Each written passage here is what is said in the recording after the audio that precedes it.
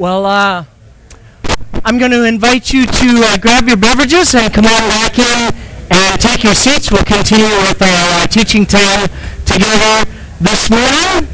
And you'll notice Pastor Keith does not have a jersey on. He's very superstitious about these things. You know, he has pre-game rituals that he feels have a meaningful impact upon the outcome of the game. And I don't know how you feel about that, but you know, everyone has rituals. Athletes have tons and tons of rituals, but families also have rituals. Something different for each family, right? Now, for our family, one thing I didn't know, or I didn't think a lot about is, I didn't think about the traditions that I had, that maybe not everyone would share those traditions. And I discovered when Meg and I got married that our traditions were quite different. And when you get married, you think maybe you'll just continue on with whatever traditions you have had in your family until your spouse looks at you as if you, with love and compassion in their eyes, and as only they can do, says, "Are you crazy? We're never going to do that. That's the dumbest thing I've ever heard in my life." So this happened to Meg and I the first Thanksgiving that we were married. So I was on staff up at North Langley Community Church in Walnut Grove. And I was in charge of the Thanksgiving display that year. And at North Langley, there were lots of senior saints who took this very, very seriously. And so they really brought it for the Thanksgiving display. I mean, they would bring in this whole horse-drawn antique wagon that they would put at the front of the church.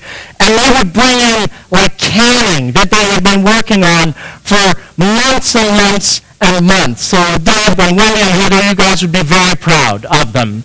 So they would bring pumpkins and fair melons, and they would bring sheaves of wheat. I don't even know where they found sheaves of wheat, but they would go and find them and bring them to the Thanksgiving display. And it was beautiful. Like they really did a good job on this thing. So Thanksgiving morning, things are winding down after the last service, and I say to Meg, let's go up to the front and we'll take our picture by the Thanksgiving display. So this is 16 years ago, before you did this to post it on Facebook. And Meg looked at me as if I had lost my mind. You see, in my family growing up, we always took a picture by the Thanksgiving display. You just did that, and you didn't even ask. As soon as the gathering was done, well, our family just kind of gathered up at front, you took the picture, and then you went on about your day. Like, this was just as much a part of our family tradition as opening one present on Christmas Eve, which was always pajamas. It just always happened, and you didn't ask questions about it. And I realized that morning, Meg didn't share this tradition with me, and that this view that this tradition was maybe even a good idea. And I began to realize that morning where that tradition actually came from in my own experience. I realized that I grew up in a small farming community in northern BC, and they took Thanksgiving very, very seriously. Because in that little country church, Thanksgiving was connected obviously to the harvest. So it was when Jesus intended to put Thanksgiving in October, not at the end of November, when it crowds other holidays, Pastor Keith. So when we would sing hymns like "Bring in the sheaves," or "We plow the field and scatter the good seeds on the ground, but it's fed and watered by God's almighty hand," like we learned that because that's what we did. That was sort of the livelihood and the rhythms of rural life. So Thanksgiving was a big and significant part of our ritual and our tradition. And so as a farming community, when people took that so seriously, Thanksgiving came alive in a different way. And Thanksgiving was in some ways kind of the pinnacle of our year. It was the holiday that really was something big and significant. And so that display at the front of our little church growing up was about way more than just having a pretty picture there.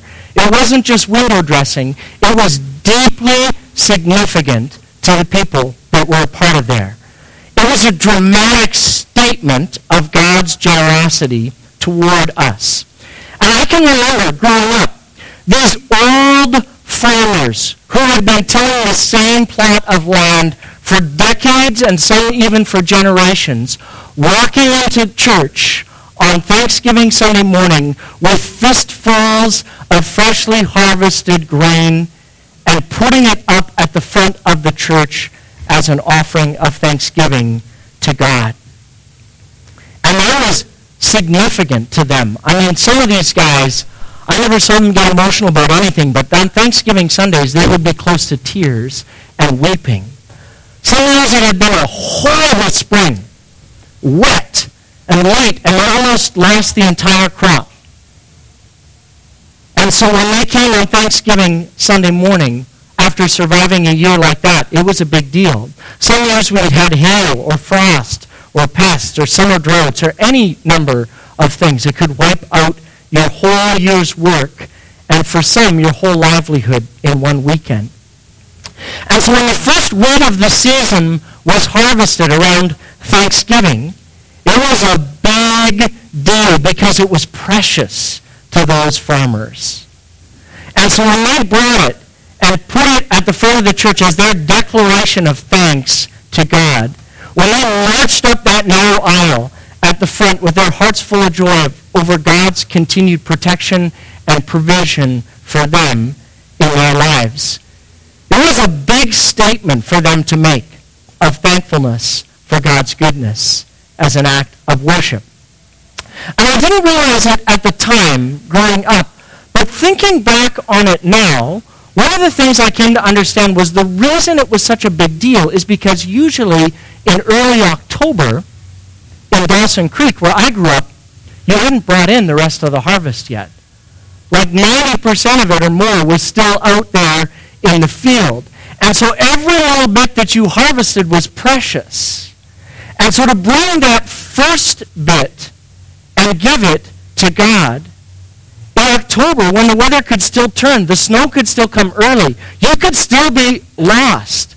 But that's what made it so beautiful and so precious, was not only a statement of gratitude for God's generosity, but also a statement of confident trust that, yep, this is just the first part, and I trust God that he's going to continue to provide for me throughout the course of the rest of this year. Well, here at Jericho Ridge, most of us are not farmers, and so we don't have that same kind of association with the fruit of the soil. And in some ways, we actually work in different ways, and so we have to work harder to understand that same act of gratitude that those farmers were making for God's provision. And we're in the midst of a teaching series right now called The Genius of Generosity. And in this series, we're exploring what it looks like and what the Bible teaches on the topic of how to live with generosity in every aspect of our lives. Aspects of next week, we're going to be talking about how we can live generously with the skills and abilities that God has gifted to us. And then the week after, Al Thiessen's going to preach on how do we live with generosity related to our time. How do we think about and use our time with generosity? And we're going to have Ron Taves come in March and talk how to be generous in times and experiences of suffering that God brings us through. And this morning we're going to look into God's Word, and we're going to see that just like those farmers at the Thanksgiving display, generous living involves a few things. It involves giving God our first and our best. And when we do that, it actually requires an incredible amount of faith on our part. Giving first to God requires our faith. So let's pray as we look into God's Word, and then we'll look at Proverbs chapter 3. So God, we thank you for your gracious provision to us. You've given us strength to be here in this place today.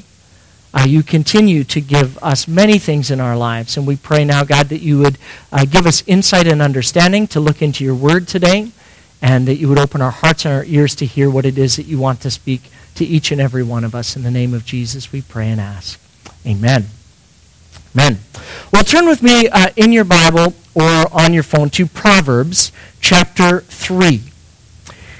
In Proverbs chapter 3, tucked just away after the more famous verses in verse 5 and verse 6, which talks about trusting in the Lord with all of your heart, not leaning on your own understanding, in all of your ways acknowledging God, and he will direct your path. There's another set of instructions in verse 9 and verse 10, which is related to that. And Proverbs 3, 9 and 10 says this. It says, honor the Lord with your wealth, with the best part of everything that you produce, and then he will fill your barns with grain, and your vats will overflow with good wine. The Message translation says it this way: honor God with everything that you own. Give God your first and your best. Or the New International says, honor the Lord with your wealth, with the first fruits of all of your crops. And that little phrase, first fruits, shows up all over the Bible, depending on the translation that you're reading. Now, for us as non-farmers, the notion of first fruits is a little bit trickier for us to understand because it's a little bit more metaphorical than it is literal, like those farmers who walk down and put their first fruits, literally the first things they harvested in their fields, at the front of the church on Thanksgiving. But in order for us to understand this, we have to kind of wrestle with it a little bit more, because a lot of us get paid electronically, a lot of us work with our minds or with our mouths and not with our hands. And so we have to ask, is the principle of first fruits living have applicability for us today? I mean, whether you're bringing in sheaves of wheat, or whether you're teaching or selling houses or driving a truck or preaching or whatever your income streams are, the Bible invites us to wrestle with this notion of first fruits and the implications of that for us in our lives today. And Proverbs 3 here, it reminds us that in order to grasp the genius of generosity, we have to remind ourselves that we need to honor the Lord with our wealth, with everything that he's entrusted to us. So whatever we receive, small or great, of what we produce. So the first and the best part, the first fruits principle is, the first and the best part belongs to God as an act of worship and gratitude. And so that brings us to our first principle of first fruits. We're going to look at 4 of them this morning. And the first fruits principle number 1, or the first principle of first fruits living, say that 5 times fast, is this. If God isn't first in our lives, everything else is out of order. First fruits living begins with a commitment to place God first in our lives. Second is no place for God. Because if God isn't first in my life or in your life, it doesn't matter how well ordered you have the other aspects of your life. Everything else is out of order. If God isn't first, everything else is out of order. But keeping first things first is one of the hardest things to do in our lives. It doesn't matter whether it's spiritually, but in any aspect of our lives. And so when God says, honor me with your wealth, the first and the best part of it, the reason why is because it's pretty easy for us to say things like, oh yes, God is first in my life, but we need to actually be able to demonstrate that in some tangible way. There should be some actions that follow that we're demonstrating God is first in our lives. And we can say God is first all we want, but how we actually live this out is the real question for us. And that's why we're exploring together in this series on generosity. We might say, all right, Brad, that's fine, but some little verse tucked away in Proverbs, honor God with your wealth, first fruits, giving God my first and best, like that doesn't build a federal case for keeping God first in my life or for this first fruits notion. So let's look at what the Bible says about first fruits. And in order to do this, we have to go back to the very beginning. First fruit shows up very, very early in the biblical narrative. So where does first fruits come from? Well, we go all the way back to the story of Cain and Abel in the book of Genesis in chapter 4. And in Genesis chapter 4, verse 3, we read about the story that Cain and Abel both chose different livelihoods. One was a farmer and one herded sheep and cattle. And they both brought an offering to God. And God was, it says in the text, pleased with one and displeased with the other. So read with me in Genesis 4, verses 3 and 4. When it came time for the harvest, Cain presented some of his crops as a gift to the Lord. Abel also brought a gift, the best portions of the firstborn lambs from his flock. And the Lord accepted Abel and his gifts, but he did not accept Cain and his gift. Every now and then, I don't know about you, but I read a story in the Bible and I think, I don't know, God doesn't seem to be being very fair in this. Why does God not accept Cain's gift? I mean, he brings it. He presents some of his crops. Like, did God want him to bring a lamb? It never says God wanted him to bring a lamb. So why would God want to get upset if he didn't bring a lamb? Well, it's not about a lamb or not a lamb. Look at the words highlighted there, what Abel brought. What did Abel bring? He brought the best and the first. And there's actually a huge difference between their offerings. What did Cain bring? Cain brought some of his crops. Scholars believe that Cain literally brought God rotting leftovers. After he was finished with absolutely everything, he scraped up what was left on the floor and went, well, I guess I should give an offering to God, so this will have to do. And he takes it and offers it to God. Whereas Abel offers God his first and his best. Cain brings God what's left at the bottom of the barrel, and it shows what's in his heart.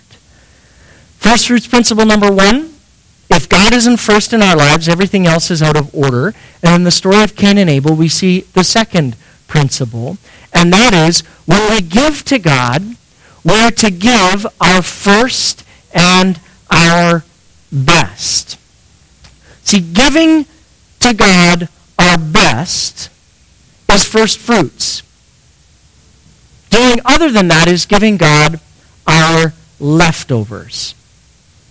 I can remember, again, another story from being on staff at North Langley. One night, a guy pulled up to the church, and he said to me, hey, we can't come out, we got to take something out of this. I want to give it to the youth room.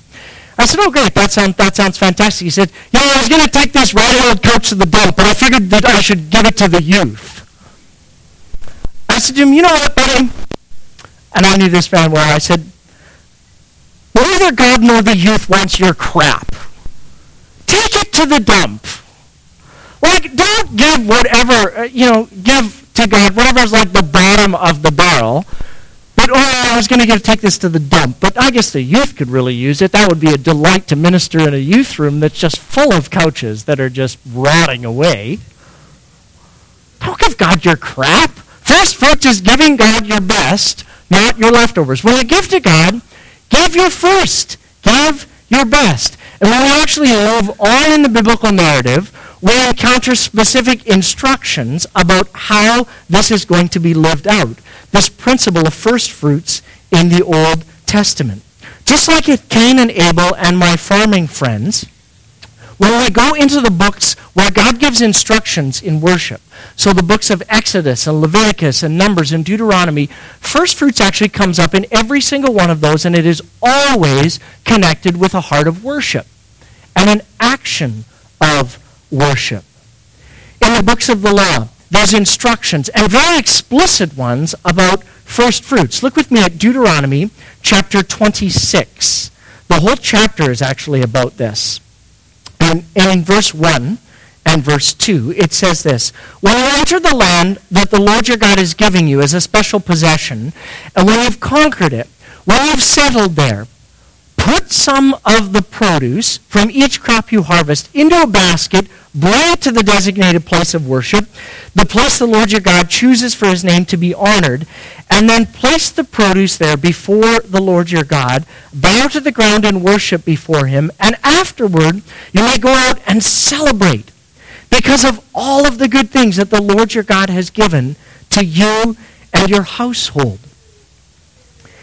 Goes goes on to talk about that those included in the celebration should be those on the margins, those who have no provisions for them, those who are foreigners and aliens and strangers, and the disenfranchised. God is very specific about that. And it's easy to breeze through that text without actually thinking about the implications of what that actually means.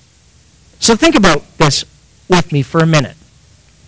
You've just harvested, let's say you have a grove of olives. You've just harvested your first batch of olives of the season and begun to press them into oil. And so instead of going on with the rest of the harvest, what you're supposed to do is basket those up and take a trek from wherever you live to the tabernacle or to the place of worship, and you're to bring that basket before God, leave it there, and then you're to go out and to have a wild and raucous party and celebrate because God has provided for you yet again. This actually was such a part of the fabric of life that there was a feast of first fruits. And at this feast of first fruits, the whole country would actually gather at the time of harvest. And it wasn't a somber kind of, let's just get this over so I can pay this stupid God tax and go back to farming and my rest of my business. This was one of the highlights of their year. One of the festivals, the Feast of First Fruits. And it was a massive celebratory party. It was like Thanksgiving on steroids. You can read about it in places like 2 Chronicles 31 under Hezekiah, or in Nehemiah chapter 10 and chapter 12. But think about the faith that it takes to walk away from your field and to bring that first fruit and offer it to God. To make that trek to give God your first and your best. You begin to wonder things like, are my crops going to be there when I get home? Are they going to be okay? What if it hails while I'm gone? And this is partially why first fruits is such a big idea and such a big deal. Because first fruits principle number 3 is that giving first to God requires an act of faith. It requires an act of faith in God's continued provision for us in our lives. And you see, that's a problem again with Cain's offering, or bringing God leftovers. When we give God whatever's left in our calendar at the end of a week, whatever's left over in our account at the end of a month, whatever's left over after the best time has been given to everybody else, when we only give from what we have left, that takes no faith whatsoever. But first fruits, giving to God our first and our best, takes an incredible amount of faith. Because it's saying to God, I actually trust you to continue to provide for me. Whenever we do something off the top, when we serve another person in love and compassion, and that takes time out of our week, we don't know if we'll actually have time to get read, or get finished the rest of the things that we have to do in this week. Whenever it comes off the top, we're not guaranteed the rest. Being generous always requires faith. Because not one of us knows what's going to happen tomorrow. And so the wisdom of the world says, okay, if we don't know what's going to happen tomorrow, then we should spend first what we have, save second, and then give last. Whatever's left over, then that can get distributed however we want to do that. But generous living actually inverts that whole order of things and says, give first, save second, and then start spending. It's a statement of radical faith and trust in God, because something could happen to your business or your employment or your family that would not allow you then to continue in some way. And so it's risky to do first fruits living. But first fruits says, I trust God enough that he will continue to take care of my needs and provide for me, not just today, but into the future. St. Augustine said this about faith. Faith is to believe what you do not see, but the reward of faith is to see what you believe. Faith is to believe what you do not see. The reward of faith is to see what you believe. And make no mistakes, friends, the reason generosity is genius is because there is a reward. It's risky, but there is a reward. And often I think we shy away from talking about it because we don't want to get lumped in with some of the negative excesses that are more than out there in the Christian community. Prosperity gospel people who say, well, if you give to God, God will make your life trouble-free and awesome. So sometimes because those excesses are so on display, we back off from talking about the ways in which God talks about first fruits as a reward for those who practice it. Because first fruits living does have rewards connected to it in the Scriptures. Look at Proverbs 3, verse 10. It said, honor the Lord with your wealth, the best part of everything you produce, and then he will fill your barns with grain, and your vats will overflow with good wine. This is the fourth principle of first fruits. First fruits is not just about our gifts to God, but also about God's good gifts to us. First fruits is not just about our gifts to God, what we're going to give him, but also about God's good gifts to us. See, in Ezekiel chapter 44, the prophet is prophesying about the restoration of people who are far from God. And he says this in verse 30, the best of all of your first fruits and all of your special gifts belong to the Lord, and when you do this, the Lord will bless your home. Now don't hear what the text does not say.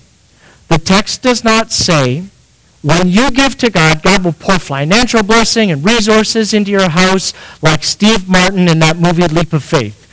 If you haven't watched it, it's a great older movie to watch about a televangelist who makes these outlandish promises of return on your investment.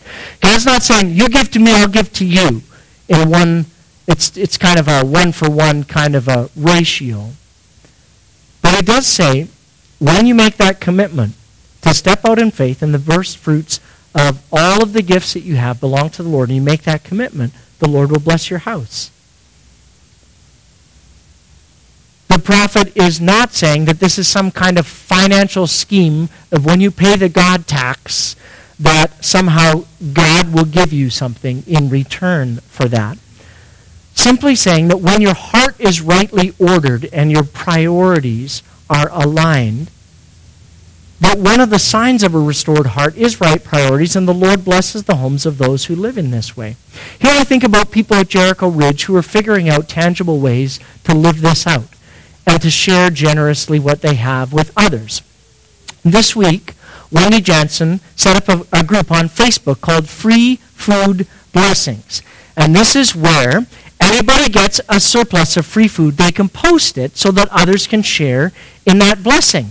Like, I just love the creativity that people are exercising to actually distribute the good gifts that God has given to them in ways that have nothing to do with money, but everything to do with living generously and sharing with others.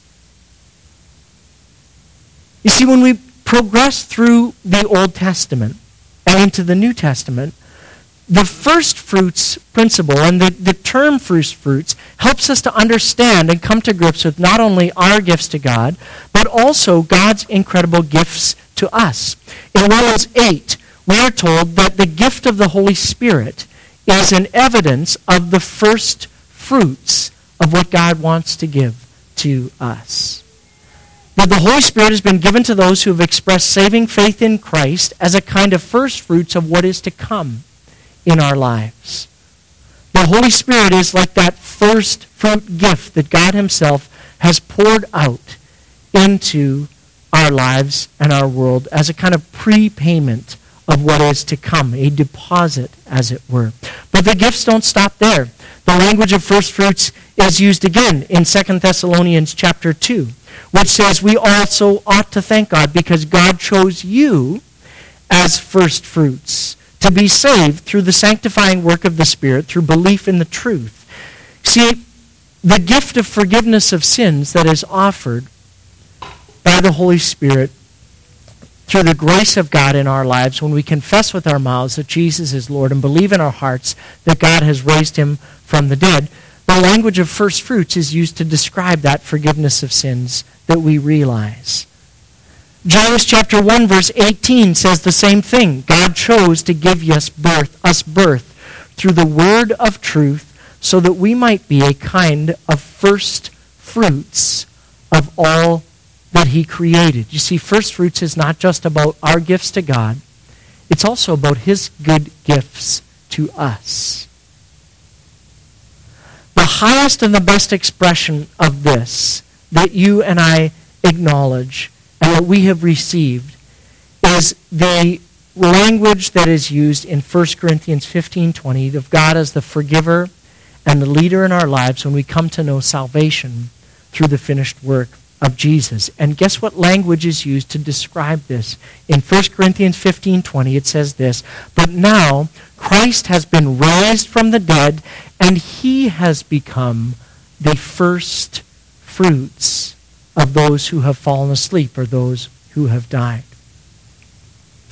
In other words, the salvation that those who have trusted in Jesus and his saving death and resurrection, those who live under that reality are living in a first fruits kind of way. In a few moments, we're going to celebrate this incredible gift that God has given to us when we share communion together and respond to God. But before we move there, I want us to kind of do a little bit of an assessment of our own hearts and lives as it relates to some first fruits questions to reflect on and to respond to. And the first one is this: who or what is getting the first and the best parts of you? Your time, your talents, your money, whatever it is.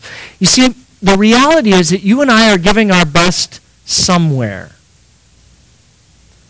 All of us are giving our best somewhere. Someone or something is getting it. Who or what is getting it? What's at the top of your priority list? What's the top line in your budget? What's the immovable block in your calendar? Someone or something is getting the best parts of you. Is God getting that? Or is he getting something else?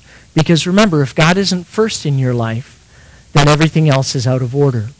And so today, for you, what might be appropriate before we move into a time of communion is a prayer of confession and repentance to ask God again to take his rightful place in your life. Maybe for you, you've never done that here this morning. Maybe that's a brand new idea for you. And we would simply do that by praying and saying, God, I need you to be in charge of my life. I give you all of me, my allegiance, my life. I will live with my first and my best for you from this day forward. And if you want to pray that prayer in a few minutes, we'll have our prayer teams available at the sides, and we would love to talk more with you about what that would look like to take that step in your life today. Who or what is currently getting the first and the best part of you? I can remember a season in my life where I was a full-time student, a full-time pastor, a full-time husband, and a full-time new dad. Nobody was getting the best parts of me at any time. And I began to realize that the two people I was giving, or the two areas I was giving the least to, was God and to my relationship with Meg. And so when I asked this question, who or what is getting the best part of me, then I had to do some assessment of where the best parts of me were going and do some reorganization in my life. Maybe that's you today. The second question is more of an internal, attitudinal question about first fruits. How would you rate your current attitude about first fruits living? See, sometimes we can fall into a few traps around this. One trap is a trap of legalism. And legalism, intriguingly, around first fruits, other than bringing that basket, first fruits doesn't have an amount attached to it for individuals in the Old Testament. They could bring whatever they wanted, as long as it was the first and the best. And sometimes what we do, if we are prone to fall into the trap of legalism, is we fix a percentage or a number in our minds, and then we think to ourselves, all right, fine, I'm doing okay with this. And that can be a helpful way. Tyler and Lindsay talked about what that looks like for them in a productive and positive way. But sometimes if we get fixated on that, our attitude is not one of joy, and that after we give our first fruits, we're going to go out and have a raucous party. We think, let's just get this stupid first fruits thing over with, and then I can do with whatever I want with the rest of my money. And so we have to be careful about falling into legalistic attitudes about first fruits, judging other people based on what they give or don't give and how they orient their lives. The other one that we can fall into is just this attitude of, well, not even thinking about it very much, it just happens, and that's fine. But it's not connecting it with worship in some meaningful way, because giving is all about our hearts. And giving is always connected to worship. And so maybe today you need a heart check. Maybe today you have been guilty of giving God your leftovers. And so today you need to repent and express to God a desire to change, inviting him to fill you with his Holy Spirit yet again, so you can be generous in ways that honor God as the one who is your source and who is the giver of all good gifts. And that God can again, because of an attitude shift, then see and allow his blessings to flow again into your life. But this is something that, again, we'll talk over and over and over about this in this series. This is something we can't just give lip service to. There has to actually be actions connected to this type of generosity. Generosity has to show up somewhere. In your calendar, in your bank account, in your words, in your deeds. And so maybe for you today, you need to figure out and ask God or ask a trusted friend, what specific action do you need to take to communicate to God that he has your first and your best?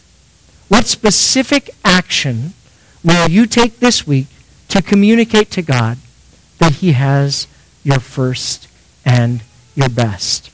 I'm going to pray for us. And we're going to watch a video which will help us transition into a time of celebrating communion together.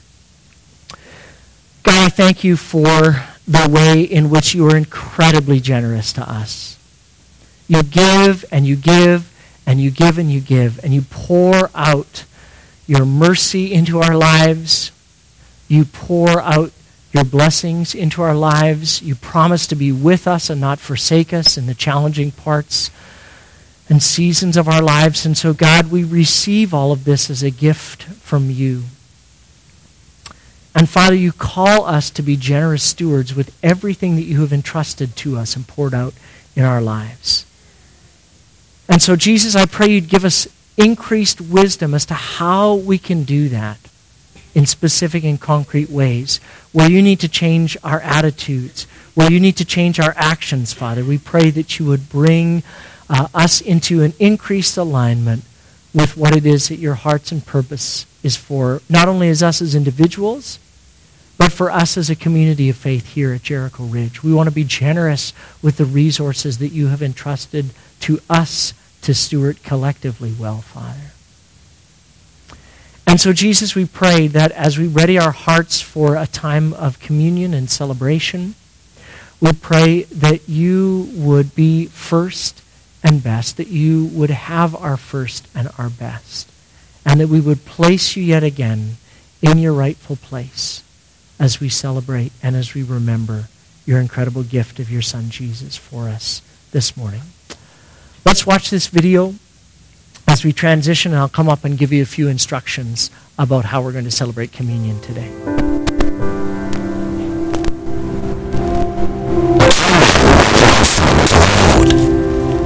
Of the fruit of the ground, the other, the firstborn of his flock.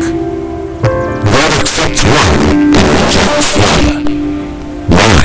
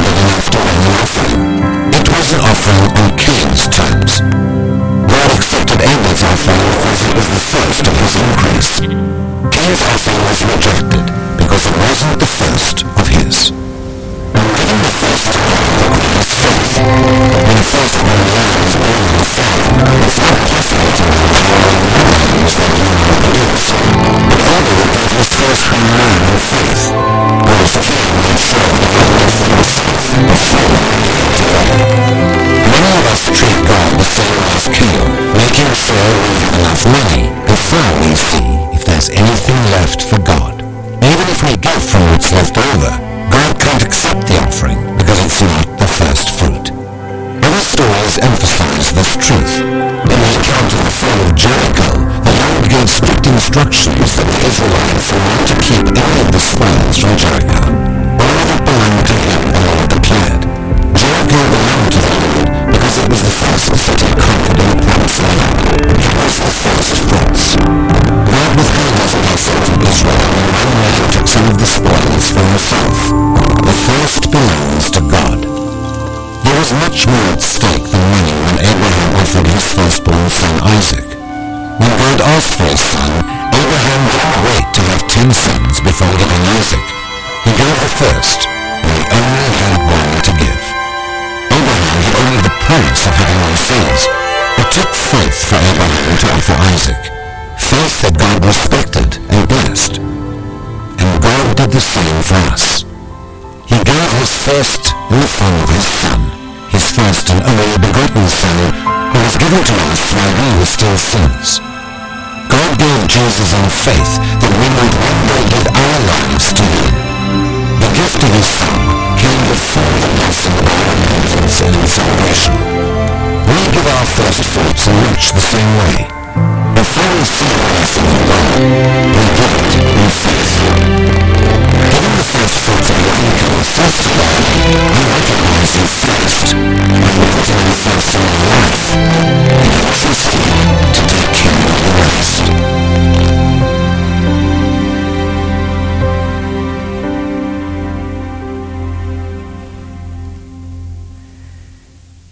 Here at Jericho Ridge, when we celebrate communion, it's in response to what God has done for us. And when we celebrate communion, it's a table that's open to everyone who is following God in the way of Jesus. And so we invite everyone who feels that their heart is in the right place with God and with others to come to the table and to participate. Our prayer team will be available. Keith and Ruth Ellen will be available over at the far side, and Meg and I will be over at this side. And if you'd like to come, we would be privileged to pray with you. If you're going through something in your life that you'd like us to stand with you in, we would love to do that as representatives of the community of faith. And the team's going to lead us in 4 songs of response during this time. And so there's no rush to go to the table. We'd invite you to make sure that your heart is in a place where you would like to and are ready to receive.